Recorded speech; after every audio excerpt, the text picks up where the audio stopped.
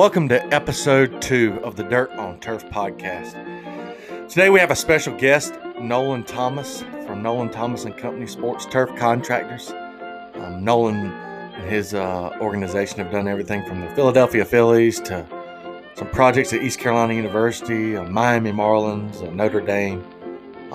Really awesome podcast today, and talk about the trials and tribulations of owning your own business in the turf industry. We hope you enjoy.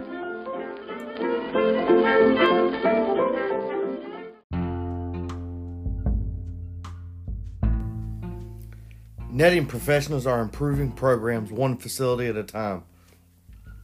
Netting professionals specialize in the design, fabrication, and installation of custom nettings for backstops, batting cages, dugouts, scoreboards, overhead netting, barrier netting, sideline netting, golf course netting, and much more. They also design and install digital graphic wall padding, windscreen, turf protectors, dugout benches, dugout cubbies, and more.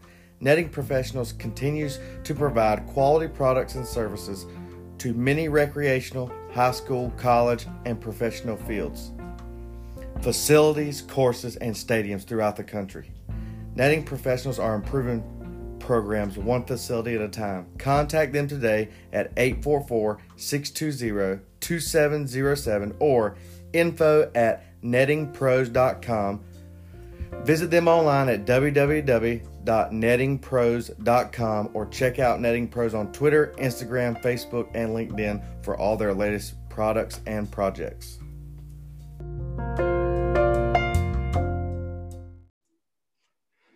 Welcome to the Dirt on Turf podcast. I'm your host, Chris Toppings, and today we have an awesome guest, a good friend of mine, Nolan Thomas, owns Nolan Thomas and Company Sports Turf Contractors. Nolan, welcome. Well, thank you, sir. Thank you. It's good to hear from you, and congratulations on your new venture here. It's pretty exciting for us guys in sports turf. So I don't know about picking me for the second show, but we'll see how it goes. It's only way up from here, right? That's right. Give us a little introduction of yourself, Nolan, for the listeners. I know. I could probably answer a lot of these questions already, but give the listeners, just a little bit of your background and your introduction of yourself. Well, I've owned Nolan Thomas and Company for 26 years now, so it doesn't seem like that, but we've got a few years under our belt. Again, my name's Nolan Thomas. I'm originally from Salisbury, North Carolina. Got married a long time ago and moved to Oxford, small town, north central North Carolina. It's worked out pretty well. We're close to Richmond, close to D.C., 4 hours from D.C., Charlotte. We do a lot of work down towards the Myrtle Beach area in South Carolina and the eastern North Carolina. So fairly centrally located. So it's been worked out good. And I like the small town anyway. So my wife and I, we just celebrated 12-year anniversary Sunday. So that's awesome, man. Pretty excited. I've got 4 girls, 1 grandchild. She's 2, keeps me pretty busy. Love her to death. Starting to get a little bit older now, so things are happening. Went to Sand Hills Community College, graduated in 91. It was a 2-year degree. I wouldn't trade for nothing. It was a really good education for myself. I went to UNC Charlotte, and I just couldn't decide on what to do the years after high school, and I guess I dropped out, worked for a couple of years mowing yards, and got into landscaping and got an interest there. And it's kind of our field, and went to Sand Hills, worked for a landscaper for several years in the Raleigh market. Had an opportunity with a company in Oxford that was building golf courses and a little bit of ball field work. So I thought, well, that's a pretty interesting little niche. So I went to work for those guys for about 3 years. Decided to go out on my own in 1995. Been very fortunate. It's been a good career so far. I wouldn't trade it for anything. So here we are in the middle of a pandemic and trying to get through every day right now. Yeah, that's the truth. It's been a crazy. 2020 was a crazy year, even for us. You came and did some work for us. A drainage system. the investment that was just the uh the finished product, even while it was going on, just watching it work, as that process laid out was amazing. Yeah. And but yeah, this year has been, or this past year, 2020 has been crazy. We haven't had the activity on our fields. Yeah. Fortunately, we were able to cut part-time help and be able to stay employed. How's that affected you? Well, one of the questions you sent out, I'll get to that in a little bit, but it has been every day. When the pandemic started, I would say in March, we're coming out of the winter. Typically, the winter time, this time of year is fairly slow for us, and we're always anxious. When March 1st gets here, it's time to kiss the wife bye and hit the road and start getting back to work. And we were pretty well set for the whole year. I was really excited. We had a really good 2019 record year for our company. The economy is booming, everybody's working, and it's just awesome. So, we hear rumblings about the virus coming, whatnot, and I'm keeping my eye on it. And it's like, man, I don't know what's going to happen. And in April, it was probably around mid-April, over the course of 2 days, I got 3 emails that completely we lost our whole year. I had pretty much quit looking for work. So it was just I didn't know what to do. We had one project going on at the time. Nothing coming in after we finished that project up. I was freaking out. We were able to put together some work and keep the guys busy. Thank goodness we didn't lay anybody off. We actually hired a couple people, and we got through the year. Not record numbers by any means. Other contractors I talked to or competitors, we were all in the same boat. We just didn't know what's coming tomorrow. Budget cuts, people getting laid off, people not at work. It was just one thing after another. So somehow we got through it. This year, there's work, but this bidding is a different type of work. Most of our colleges and universities are just, for lack of, they're pretty much shut down. There's nothing really coming up. They're just hanging on. Talk to other contractors, grading contractors out there, and they've never been busier. So I'm just trying to figure out which way to go, what the next move is right now. So, the weather's been kind of bad this winter also. So that just throws another monkey wrench, another challenge in there for us. Yeah, absolutely. So Well, you gave a brief. I got up here turf career history, and you kind of gave us that background. I'd say you did you want to address that anymore? You think sure. you hit that on the head, or what? Well, I've got a few places we've worked. I've been very proud and very honored to have worked at, and I'd like to Oh yeah, kind go of go ahead. through a couple. I'm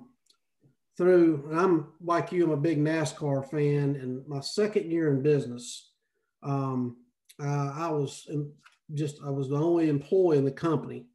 I was approached by Charlotte Motor Speedway. They had some drainage issues in their, I guess they call it the ball field, but the inside area, which is artificial turf now, but back then it was natural grass. So I couldn't believe it. I mean, I was there the next day. I got that phone call and I was right there the next morning. It's a huge, people don't realize it, but what they call the ball field area is 5 acres. So we had an opportunity to strip that out and regrade it so it would drain better. We laser graded it. And the little triangles also was included. So I think we worked there for about 10 days and we could only work at night, which I'm not a night worker. I'm a day worker. I never got adjusted to that project, but it went really well. I thought, man, if my career is going to be like this, it's just going to be an awesome career. 2 years in and I'm hitting home runs here, but that was pretty exciting project for us. Been able to meet some awesome people in this field. We've worked at the Phillies before, the Philadelphia Phillies, Miami Marlins. One of the, I guess, prouder moments that I have several years ago when Coastal Carolina won the national championship. They were on the way home and I literally got a phone call. Be here tomorrow. We're going to start, we're going to rip our field out and replace it. So we were working when they finished up all their celebrations on their home field. Once they got home, we were able to go in and we spent about, I think it was about a month there renovating that field, and that was a pretty special time. I think that was maybe 2014. I'm not sure. So yeah, we've been all over. We traveled the Mid Atlantic. Had an opportunity to go to Oklahoma a few years ago. Um, we've been to Michigan a couple times. Worked at Notre Dame, so I don't like to name drop, but anyway, that's a few that I'm just kind of proud projects for us. So I think I know a story about the Marlins. Y'all did a turnaround on like a concert or in a baseball game or something. Is that not right? yeah, we Share that with it. Share that with everybody. I think everybody can so appreciate that. it was during the World Cup, but it was kind of like an all-star type event. If I'm not mistaken, it was Brazil versus Haiti, I think, soccer. So we came in and took the infield clay out. We went down about 2 inches and took the clay out and put thick cut or sod on plastic down. Um, we had, I think it took 2 or 3 days to do that. Is at our leisure. We got it all in. So they played a Sunday afternoon. I think they played two games on Sunday. So me and the guys, we took off to Key West for a couple of days and hung out down there while they played their game. So, but the challenge we got the field back at 8 o'clock at night on a Sunday night.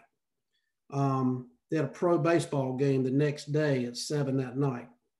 So me and I think it was 6 of us, we went in and rolled the thick cut up, discarded it, put the clay back, got it on grade, and basically I think we were finished by 10 o'clock the next morning, but we were all bug-eyed. We stayed up all night working, but we met the challenge. The guys did a good job, and it was a pretty interesting little project. So, and during that time, I think I got sick when we come home with a virus. The guys down there were all sick with bad colds, and we just had to man up and cowboy up, as they say, and we got through it. So it's pretty interesting. Yeah, that's all. I always love hearing that story. So who got you into turf? Who was your mentor or your role model? Well, I would say my role model is probably my mom and dad. I thought about this for a long time. When I was at a very young age, probably, I mean, I could barely remember it. My mom, I grew up on a farm, and we had about 2 or 3 acres of grass to mow. My mom loves, to this day, we'll tell over here, she's 75 years old. She loves to get up leaves and mow grass. So she would put me on her hip and ride around with a snapper mower, and we'd mow all day. I fell asleep. And anyway, I love, I love mowing my own yard these days, even though we don't do it for our business. But um, she probably is the one that really got me interested in I would say grass at that time. Growing up on a farm, a dairy farm, a wheat farm, my dad had me on equipment, the day I could walk basically. And I just, our farming and my career kind of overlap each other. And then I've basically done it my whole life. He always told me, said, whatever you do, don't go into farming. There's no money. It's too much work. And it's no money. That's what he always told me. So I had to pick another career, but had something similar to that I enjoy. And those two probably got me into it. My mom and dad always supported me no matter what I wanted to do. It was 100%. My dad actually worked for us for a while. As far as a mentor, there are several people, that over the years, and then one of them's your boss, Tommy Walston. We've always shared stories and become good friends. Jimmy Simpson's another one. I can call on him, Jimmy with the town of Cary. I can call on him anytime, and he always gives me a straightforward answer and no cake coverings on him. So when I want a good straight answer, I call Jimmy. But early in my career, is a guy by the name of Ross Fowler, worked at Finley Golf Course in Chapel Hill. He was kind of at the time I needed someone to kind of guide and direct me in my career move, because it was early in my career. And I remember sitting in his office, for several hours, several days and several hours, he would just kind of schooling me on the sports turf. And, I was like, Ross, I'm not sure if I could make money doing this or not. And he just said, you got to work, son. So yeah, I would say he was a good mentor. And we've got Grady Miller at NC State. He's good to ask questions. Dr. Bruno, he's retired now, but he's a good one. I caught early in my career, and I always enjoyed getting to know those guys. Oh, that's awesome, man. Well, we've hit on some of that stuff. Your day to day in your position. I know that you run the company and all that, but a lot of times you're out there working. I mean, you're out there with them. You're out there Yeah. right in the middle of it.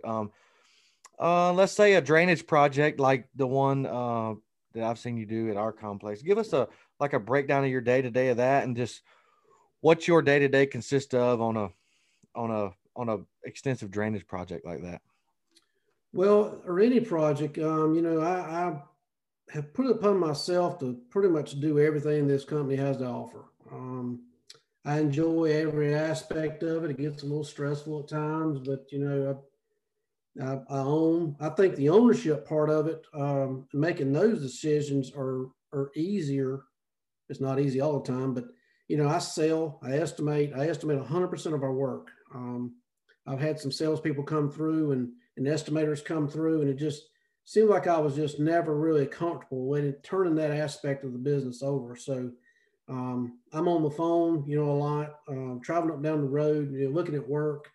I've been in the office for the last probably month, sending out bids for this coming year. So I'm about ready to get out, get my hands dirty. But I get on equipment from time to time. Just depends on how busy we are and what our workforce is like. Sometimes we can have too many people, or sometimes not enough. I know your drainage project was a fairly large project. I think it took 6 to 8 weeks. I had a really good crew down there. I didn't really have to worry. We had another project going on in Virginia, which is about 3 or 4 hours away. So I checked in from time to time, but I kept my eye on things, and everything was going great. So I said, hey, I'll just stay with those guys here and let them do their job. And but I've been very blessed to have some very good employees that kind of, I guess, listen to me. Yeah, yeah, that's for sure.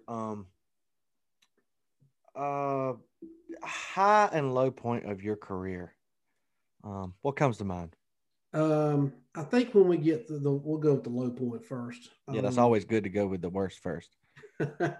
Yeah, like I said earlier, this pandemic, I think if we ever get through it, it seems like it's just lingering, but it's been the most challenging. I think if we ask some of my competitors, they'll say the same thing.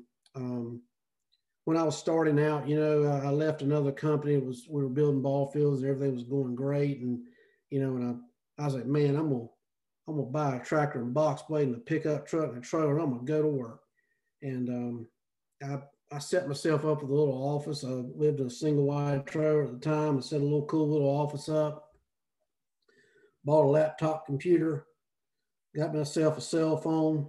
I stared at that cell phone for about 2 weeks and never rang. And I was like, my God, what have I done? I remember telling my wife at the time, I was like, you know what? I'm gonna get in the truck and I'm not coming home to find some work. I did that about 5 times, and every time I went out, I found work. So that was a very challenging time. It was super scary. It was not as easy as I thought it was going to be. And of course, word of mouth's been good, and one job leads to another. But again, I think this pandemic is really made me step my game up. And I guess appreciate our customers and appreciate our work that we have. So, but yeah, the high point. I thought about this. I had several things which we touched on the history, but I think the people that I have met. In fact, I know the people that I've met and been able to get to know. 90% of the people I deal with, I feel like they're a friend. They say never mix friends and family, and don't take business personal and things like that. And I know all those rules, but it's good to someone like you or Tommy or just whoever get to talk and chat, and people pretty much all over the country I've gotten to know. That's I've got better friends that are 10 hours away from home versus people I've got here in Oxford that are friends. So it's, I would say that's probably the high point. When I look back, that's going to be just the people I've gotten to know. Yeah, definitely. Um, a lot of people that have careers and whatever their careers in, I've learned that there's no industry like the turf industry. Yeah. It's almost like a fraternity of guys and girls. I mean, the people that are in the turf industry, they all lean on each other, and it's I've made some contacts, through my boss, of course. He's very connected, but I've made some contacts and then took those contacts and made other contacts. It's just crazy how they're arms wide open. That phrase. That's this industry is 100% It is. that mentality. And we always I get like, if I could frustrated. interrupt you for a Yeah, second, go ahead. I like it because there's no competition between the guys. That's right. You see them on Twitter or Instagram or something. They're sharing their ideas, and now me being from the other side, I'm a contractor and I've got competitors, so there are trade secrets that we kind of keep under our hat as best we can. A lot of Of times you course. can't. But the turf guys, man, whether it be football or baseball or what, they all, you see them at trade shows and they're just, hey man, I've seen them. I've had results like this, that, and I think Zach shared a little bit a few weeks ago. It is really, you're right. It's a fraternity. It's everybody's real cool with each other. It's pretty good organization to be involved with. I do have another low point here. I just thought of. All right. 9/11, way back, when 9/11 happened, that was back during the Nextel days. And my mom was actually working for us keeping books. And I'll never forget this. I was standing on first base at Durham Bulls, the new Durham Bulls Stadium at the time. And I got a beep from her and she said, "Are you watching the news?" I was like, "No, what's going on?" She said, "It looks like a plane has hit World Trade Center." And I just, of course, it goes from there, the story. But I was literally standing. We were airifying that field that day, and I just happened to be standing there watching the tractor run, and I got that beep, and that's where I was. That's everybody remembers where they were at. While I was standing on first base Yeah, at Alan the Jackson Durham helped us with Stadium. that, remembering where we are. Alan Jackson wrote a song about that. That's right. And I think we That's all right. remember where we were that day for sure. Yeah. But so you say that was a low point. Did that affect your work any, or it was just a low point that you can just remember just about I falling to your knees? remember, you know, that didn't really slow us down at the time. Usually anytime after a weather event such as a hurricane, especially, I always worry because everybody's focus is away from ball fields, and obviously they're going to focus on other things. And it seems like every time a hurricane comes through North Carolina, which we're famous for, things get a little bit shaky for a few months. So thank goodness we hadn't had a bad one in the last several years. Yeah, that's for sure. And where I live down here on the Pamlico River, so I really don't like to see them come. That's for sure. Okay, your current position. I mean, you're the owner of your company, but what are some challenges that you face? Um, I know the question is like turf damage, vandalism, turf wear, drainage issues, but what are, in your day to day operation? What's some challenges you face Well, daily? drainage is a good thing. Drainage problems is a good thing for us as a contractor, but That's right. I think weather. In fact, I know weather is always a factor. It has not stopped raining for a couple of years now. It seems like. So, excuse me. So, we've always got employee challenges. Um, I've been very blessed over the years to have good employees, but certain times, certain guys can't get along with each other. Turns into drama. I have to sort that out. Um, but again, the weather is just boy. If I could just get some days of sun right now, it'd be awesome. I'm dealing with a customer that they the athletic director is inside. They're from an inside sport. We start tryouts next week. when's our field going to be ready? You know, we walked out there the other day, and both softball and baseball, you could just sink up to your ankles. Um, I've tried to text them. I've tried to be in communication with them. And just I'll get a day or so go by. Hey, is my field ready? When can you get on my field? And I'm pulling my hair out. So, but yeah, weather's the number one challenge, and of course, then people fall in number two. Yeah. Cultural practices that you live by, and I guess this can be a very broad subject for you. Some things that you be the foundation of your business, I would say, turf stuff or Well, equipment, anything. I mean, I've when I first started out, I bought an air fryer and a top dresser, and that went really well for us. I'm a big proponent of aerification. See a lot of fields over the course of the year, and people that have the best aerification programs seem to have the best fields. Um, I know that's been kind of a hot topic lately or last several years, and it is true. I see it. So yeah, I mean, we don't particularly spray. We fertilize a little bit. We don't really get into the maintenance end of it. Um, we spray some here and there, but again, top dressing is a big one for us in the summer. yeah, for sure. I'm a big. I know if you listen to the first podcast, I am. That's the one thing I have dove into head first is airification. I love the aspect of it, what it does, the finished product of it. Uh, so good that we were able to acquire state of the art air fryer, and I really enjoy it. It's a Wiedemann.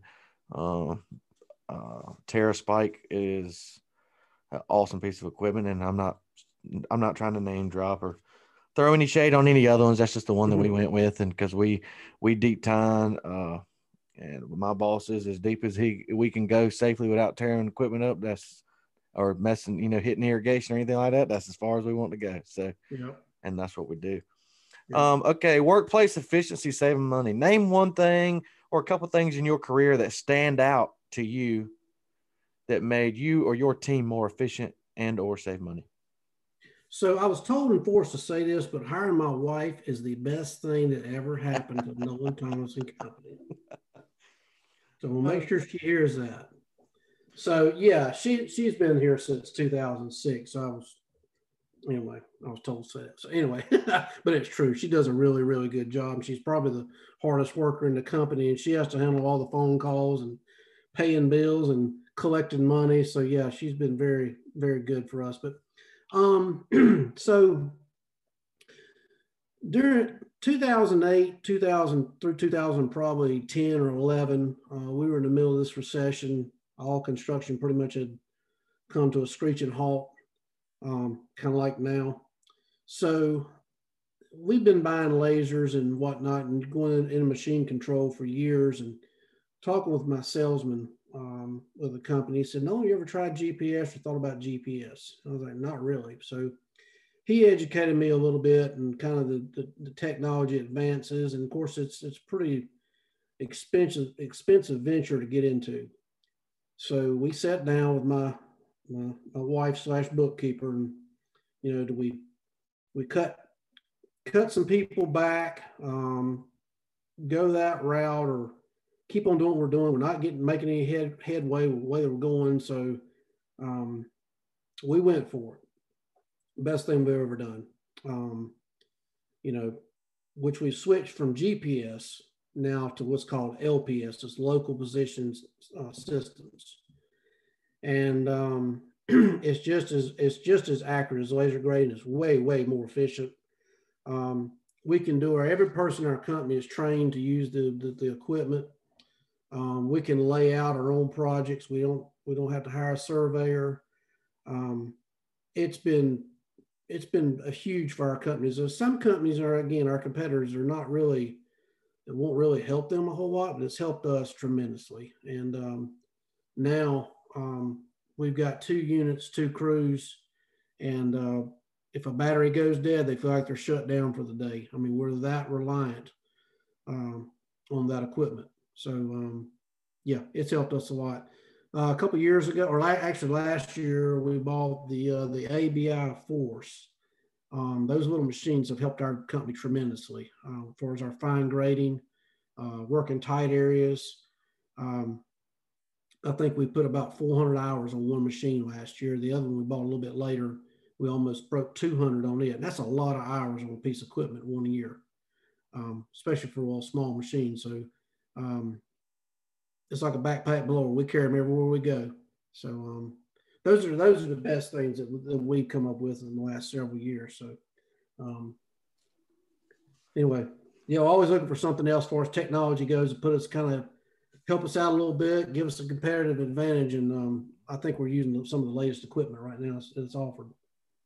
Well, that's awesome, and that makes and listeners that are on the brink of trying to decide if they want to do some construction, to hear somebody with that kind of technology, people need to understand that stuff gets into the inches. You know what I mean? I mean, it's that stuff is extremely accurate, and Yeah.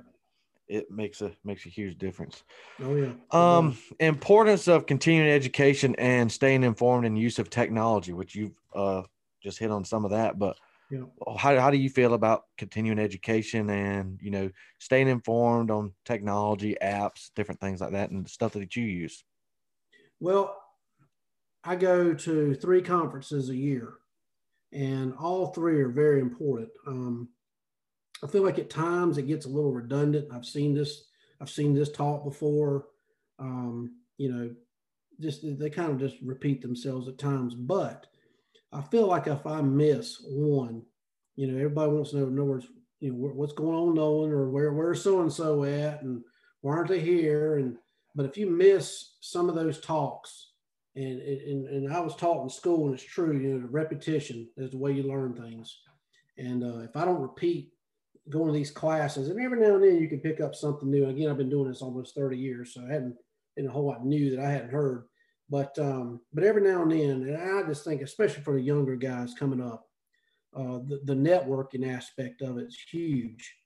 Um, just sitting in those meetings, and every now and then you may have heard it, but there's going to be one or two things that every now and then that you'll pick up on. It's like, you'll take back later on. Say, hey, I didn't know that, and then you can Google it, YouTube it, whatever, and take it from there. So, as far as staying informed on technology, I think we all have those weather apps. I think I've got 6 on my phone. If one says snow, I keep looking to see if it's going to rain. I Yeah. keep looking to look for sun. Yeah. Um, but I save on my favorites on these weather apps. And I'll give a shout. I don't care. But Weather Underground is my favorite. Yeah. I can save a favorite. So if we're working, let's say with you guys out in Greenville, or we're also working in Charlotte, I can pull up in a couple seconds and see what that weather's going to do. I've also learned, especially in big cities, weather webcams, traffic cams. If let's say, for instance, we're going to go to Raleigh for the day, and it's 6 o'clock in the morning and our clients aren't up yet, I can pull up a webcam and I can see if it's actually raining or not. So now, as far as learning goes, back to the learning aspect of it, I remember when I first got a computer and got internet, got the old dial-up internet, but I sat in front of that computer from days on end in YouTube and looking on websites, and I could find out what guys are doing. I could just see a piece of equipment in the background, and it's, oh, that's what they're doing. It told a lot, especially during when big roll sod started taking effect in the late 90s. I could see what people were using to install big roll sod, and of course we just went from there. I guess I was still in trade secrets, but hey, if it's out there, it's free. Go for it. YouTube videos on equipment. I look at those probably more than I should, but my wife picks on me all the time. I'm looking at a piece of equipment on YouTube, but hey, it's how we learn. Our company uses an app called Evernote, and it's a note sharing app. When a person comes on board here and they get a phone, that's they get an email address and they get an app. We put a download an app on their phone called Evernote. and I can spell out the whole day, address, where you're going, this is material you need, and it basically eliminates emailing back and forth. They can update it. I can see what's going on if they got questions, pictures, whatever. Um, I highly suggest that app for anyone that's looking for something for us. Note sharing, note taking. I've got mine full of notes. So that's been a really good. Of course, we use Dropbox within our company also. That's been a game changer also. Yeah. I've never heard of that app, but I've always been curious about finding one. That's pretty awesome. Is it paid for app? I assume. It's free up to a certain point. I have the paid for, and I think it's $10 a month. It's like unlimited storage, but my guys they never go over that amount, so it's free for them. Right. And I don't think there's any advertisements on it either. Oh, Um, that's huge there. Highly recommend that out. Yeah.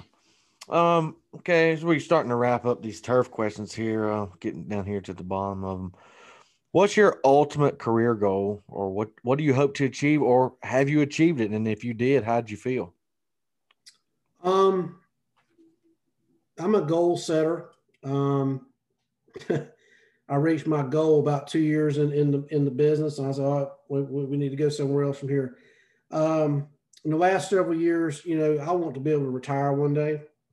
I want to be able to turn this business over. And I have 4 girls, um, granddaughter. They have absolutely no interest at all in the turf industry. They just want to know where the next dollar is coming from. I think sometimes, but no, I've got really great kids. I don't want to pick on them. They've got their own careers, and but yeah, I want to be able to basically one day, and I don't know. My wife says I can never retire because I can never sit still, but um, I want to basically be able to turn this business over and can see it continue to grow. Um, I've never been one to. I don't want to make millions of dollars and buy and sell companies. I like our little what we're good at, and I'm happy with that.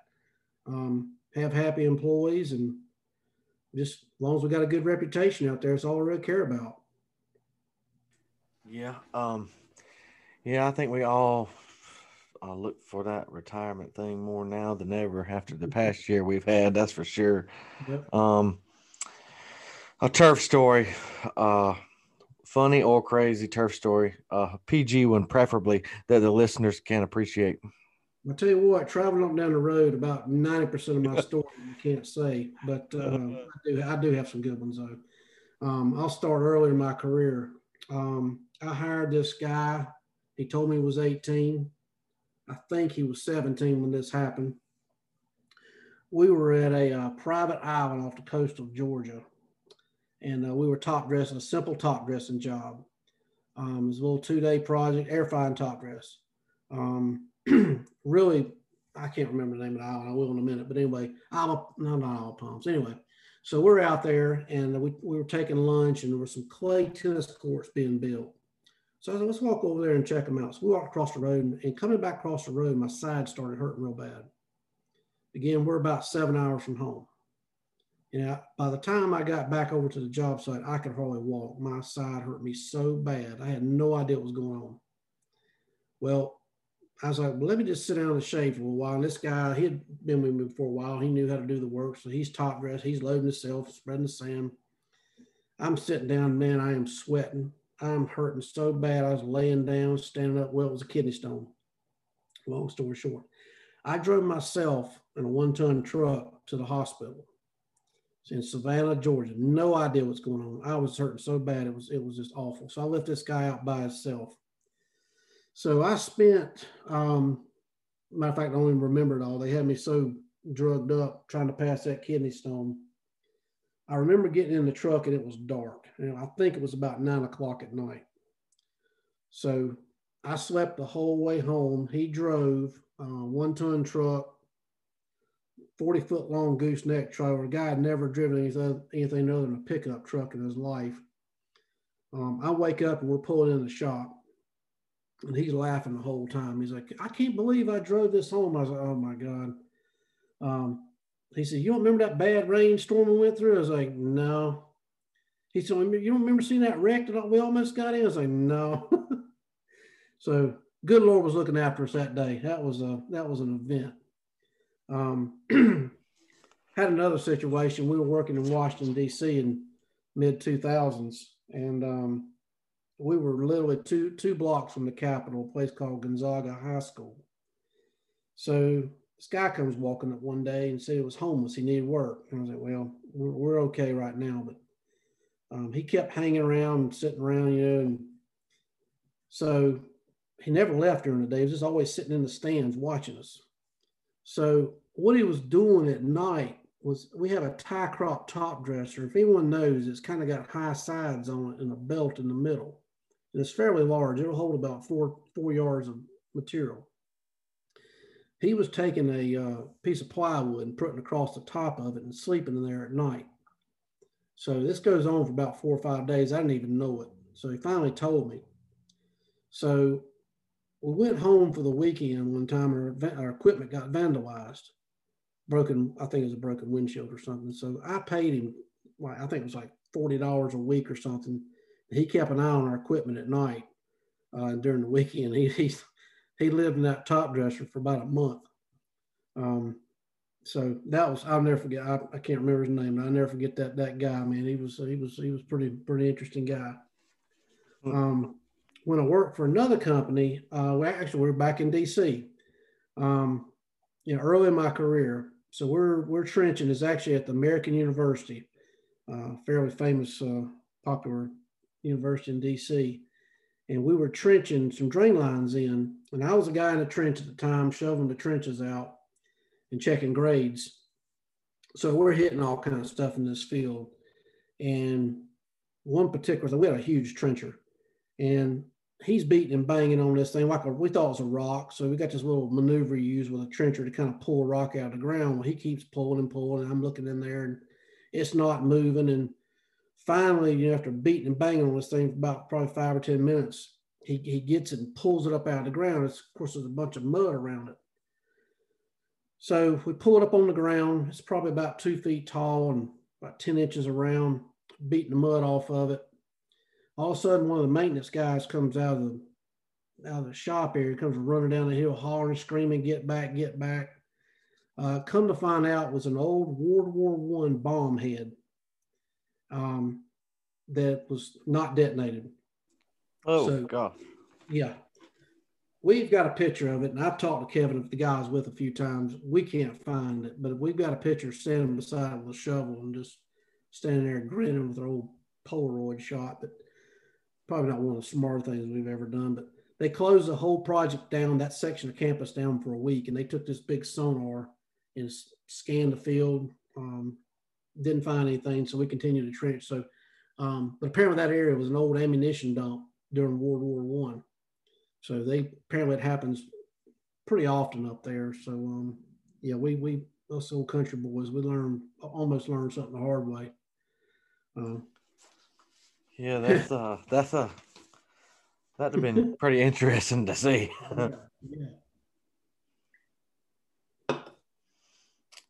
Yeah. Anything you want to hit on in the your business, the turf world, anything like that? No, just back to what we were talking about earlier, man. I enjoy it. I tell people all the time. I say, man, I hope it never turns into work. I can't imagine doing something else. I felt like it was what I was meant to do. I just love every aspect of it. Sometimes it gets challenging. We'll call it challenging at times, but I think about, well, if I could go do this or go do that, I was like, I don't want to be tied down to a computer all day, every day. I don't want to shovel dirt every day. So it's just I just put 100% of myself into what I do, and I just keep on keeping on. And for the listeners out there that might need some things done, just give a brief overview of just the things that you do and things that you can do for them. Well, we pretty much can do anything as far as building and renovating athletic fields. We build artificial fields, the base part of it. We don't install the turf or much of it. A lot of drainage work. we've gotten into some fencing in the last couple of years and just trying to diversify a little bit, some netting. Fine grading is probably what we're most known for. Just, pretty much anything ball field related we can handle. That's awesome to hear. I think the listeners can appreciate it. All right, on to our some other questions. What's your favorite quote or phrase? Quote or phrase. I've got one that I saw on a guy's LinkedIn page probably 10 years ago, or probably 10 years ago, and I've saved it in my phone, and it goes like this. It says, "The bitterness of poor quality remains long after the sweetness of low price is forgotten." And that is very, very true in my world. People, man, I don't have enough money, and we got, let's just use an infield clay situation where it's low and holding water, and I'll say, well, you're gonna need 100 tons. Well, I only got money for 50. Well, if you only fill the bowl up half full, it's still not going to drain. And we'll say, well, all right, well, we need the work, so we'll go with 50 and try to make water run uphill again. I'll get a call back, and Nolan, my infield's still holding water. It's a little better than it was, but it's not like we anticipated, or something like that. And they don't remember the initial conversation we had a lot of times. And like I say, I think about that phrase all the time. Yeah, that's for sure. Go ahead, and if you can afford it, go ahead and do it and get it done right. Do it right the first time. That's right. That's right. If you're having your final meal, what would it be? Meal, place, prepare? Well, I'm from Salisbury, which is close to Lexington, North Carolina. And there's only one meal in Lexington, North Carolina, and that's at Lexington Barbecue. I was raised on it, and every time I go in that area, I try to grab some. So that's my favorite. There's always a big back and forth between Eastern North Carolina and Lexington Barbecue. Well, I'm going to pick Lexington. So we've also got a place here locally. It's the best pizza you'll ever put in your mouth. It's called Pino's Pizza in Henderson, North Carolina. I'll give a shout out to those guys. It's so good. I took my wife there for our anniversary dinner the other night, and she didn't complain at all. So hey, that's a positive. Place, but it's some good pizza. Yeah, that's a positive for sure. Then, if you wake up tomorrow and you won the lottery, what's the first thing you do? What's your first non-essential purchase? I thought about this and I didn't put anything down. I've got a drone, but I want one of those really nice drones. And I think you've got one also. Mm-hmm. It's fun flying those things around. It's been just something new. And that's probably the first quote unquote thing I would call a toy I bought in a long time. And the technology with those things are really cool. I'd probably go out and buy the biggest, baddest drone on the market. I wouldn't have a boat. I've had a boat before and I sold it. A lot of maintenance. That ran its course. I wouldn't really do that again. If I bought a piece of equipment or another truck or a car or something else I got to take care of. So I'll leave those things just to look at admire other people's. Yeah, that's for sure. I got a boat and I've learned that I got a nice boat and I go offshore but I've learned that boat stands for break out another 1,000. I've come to understand that's what boat stands for, but it's okay. Well, me and my wife, we first started dating in 2006. I had a Mastercraft ski boat, and I love that thing. Still love to ski.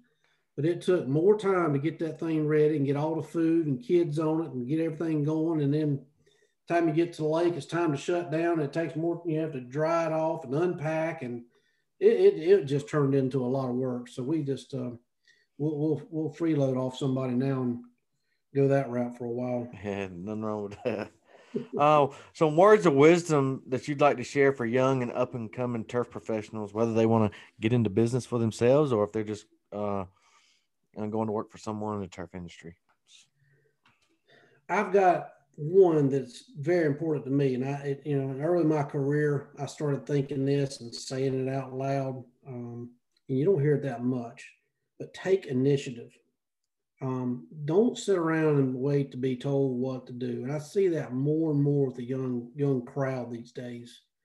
If you see some trash laying on the ground, shop needs to be swept, empty trash can, whatever. I do it around the shop. I'm not too good to wash a truck or a piece of equipment.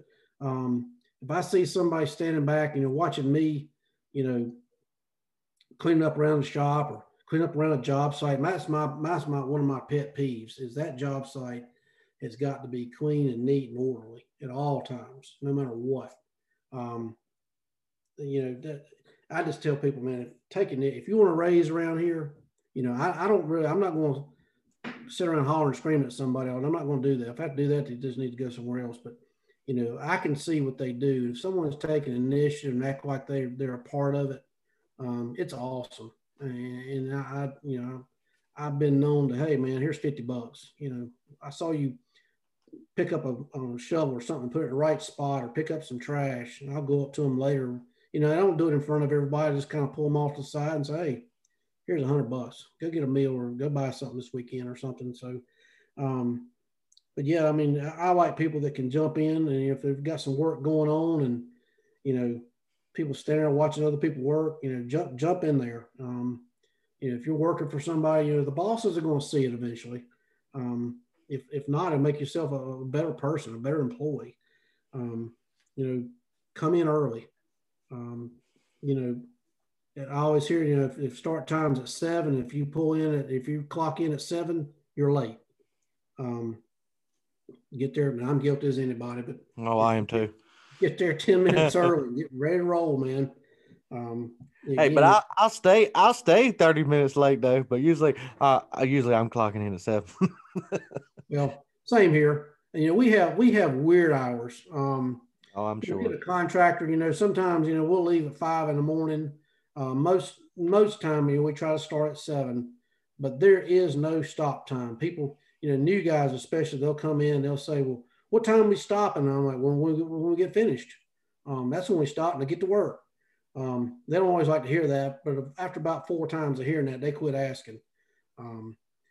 We taking off this weekend or whatever, and if we don't get finished, no, we're going to work this weekend. So, anyway, I'm getting off subject, but be organized. I can't tell you, and I'm not going to pick on anybody, but I have been in more dirty, I'm going to pick on the minor league guys, more dirty groundskeeping shops than clean. But boy, I mean, a clean, neat shop is you just notice that stuff.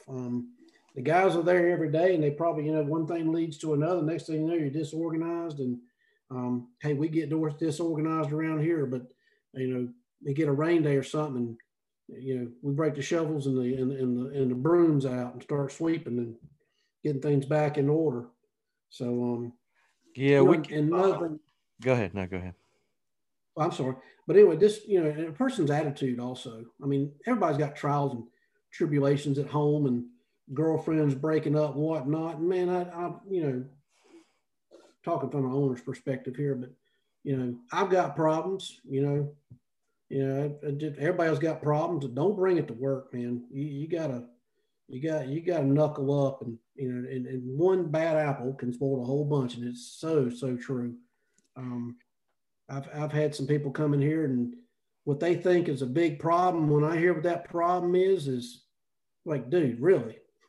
Yeah. That's not a problem. You ain't heard of problems yet. So, but just put on a happy face. And usually Monday morning, nobody wants to come in from especially yesterday after Super Bowl. We had some draggers in here, but after about 9 o'clock, we were back right again. So, another advice kind of we touched on earlier, but just continue to educate yourself. There's no excuse with the internet, especially these days, not to be educated. There's so much out there on social media,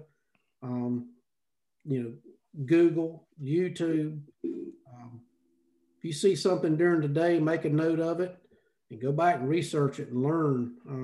That's one thing my dad taught me. He taught himself after he closed the farm down. He got into construction industry, building buildings at kind of a later age. I think he was probably maybe early to mid 40s. And he was starting out with college graduates, and he read books, and that man, he taught himself surveying and how to build buildings, and he moved up quick. So that's one thing that he taught me is there's no excuse not to be able to educate yourself.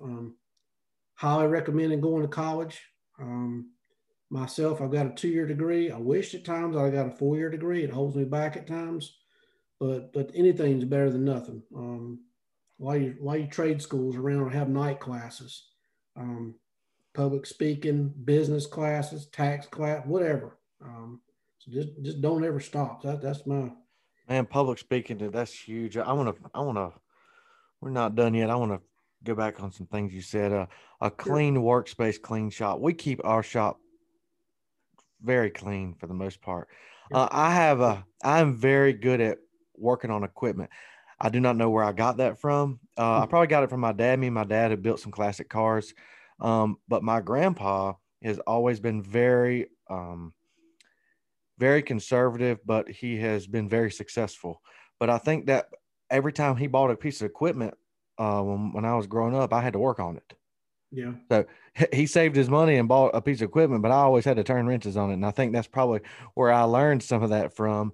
But my problem with the shop part, I usually keep a clean shop, but I am bad for leaving a tool laying down. Like I'll finish working on, so I'll put all new hydraulic lines on a tractor, and then I'll leave my 3/8 wrench on the ground, and it'll fall in the grate or something like that. And Tommy's always on me. He's like, "How about that wrenches you left out there?" And I mean, I've been there for almost 10 years, and that seems like the biggest thing that I struggle with. But that's keeping a clean workspace, and organized. We're very organized when it comes to stuff. I mean, I leave tools laying around sometimes. I'm guilty of that for sure. But we know where everything is for the most part when it comes to chemicals or when it comes to string for weed eating for our guys. And another thing, like you said, initiative, that is so important. Yeah. I've never been that person who waited for somebody to tell me something to do. When I was growing up, I was the only child and the only grandchild. And I know some people are going to say, "Oh God, oh, that boy ain't worth a crap." But I wasn't raised that way. My granddaddy would pick me up in the summertime, and he said, "I'm going to work and your mama's going to work, but you're not sitting here. You're going down there to your grandma's." And she had about 1.5 acres of grass out on the water on the Pamlico River. And I had to push mow it about 3 times a week. And, so that was probably, that taught me a lot about, just do it, do your job and do what you have to do. And some of these, we hire a lot of students, and some of these, I've seen the transition through through the past 10 years of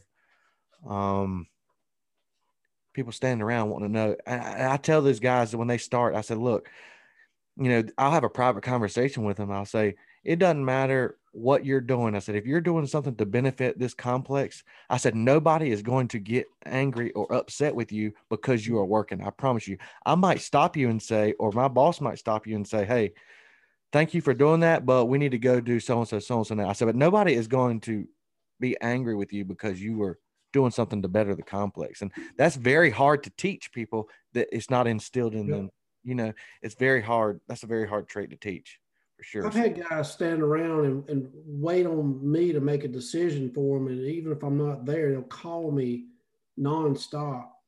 And I'm like, guys, if you just first of all, before you call me, I don't mind you calling me, but think first, and you can probably figure it out. What would Nolan do? What would Nolan say after about being with me for 6 months? You know about what I'm going to say. But they feel like they've got to, so they've already wasted a lot of times an hour or two trying to. I just like just make your mind, make a decision and go. It may be the wrong one, but I'm not going to fuss at you for at least trying. that's right. Be confident that you made a decision. Yep. And I'm gonna bring someone up.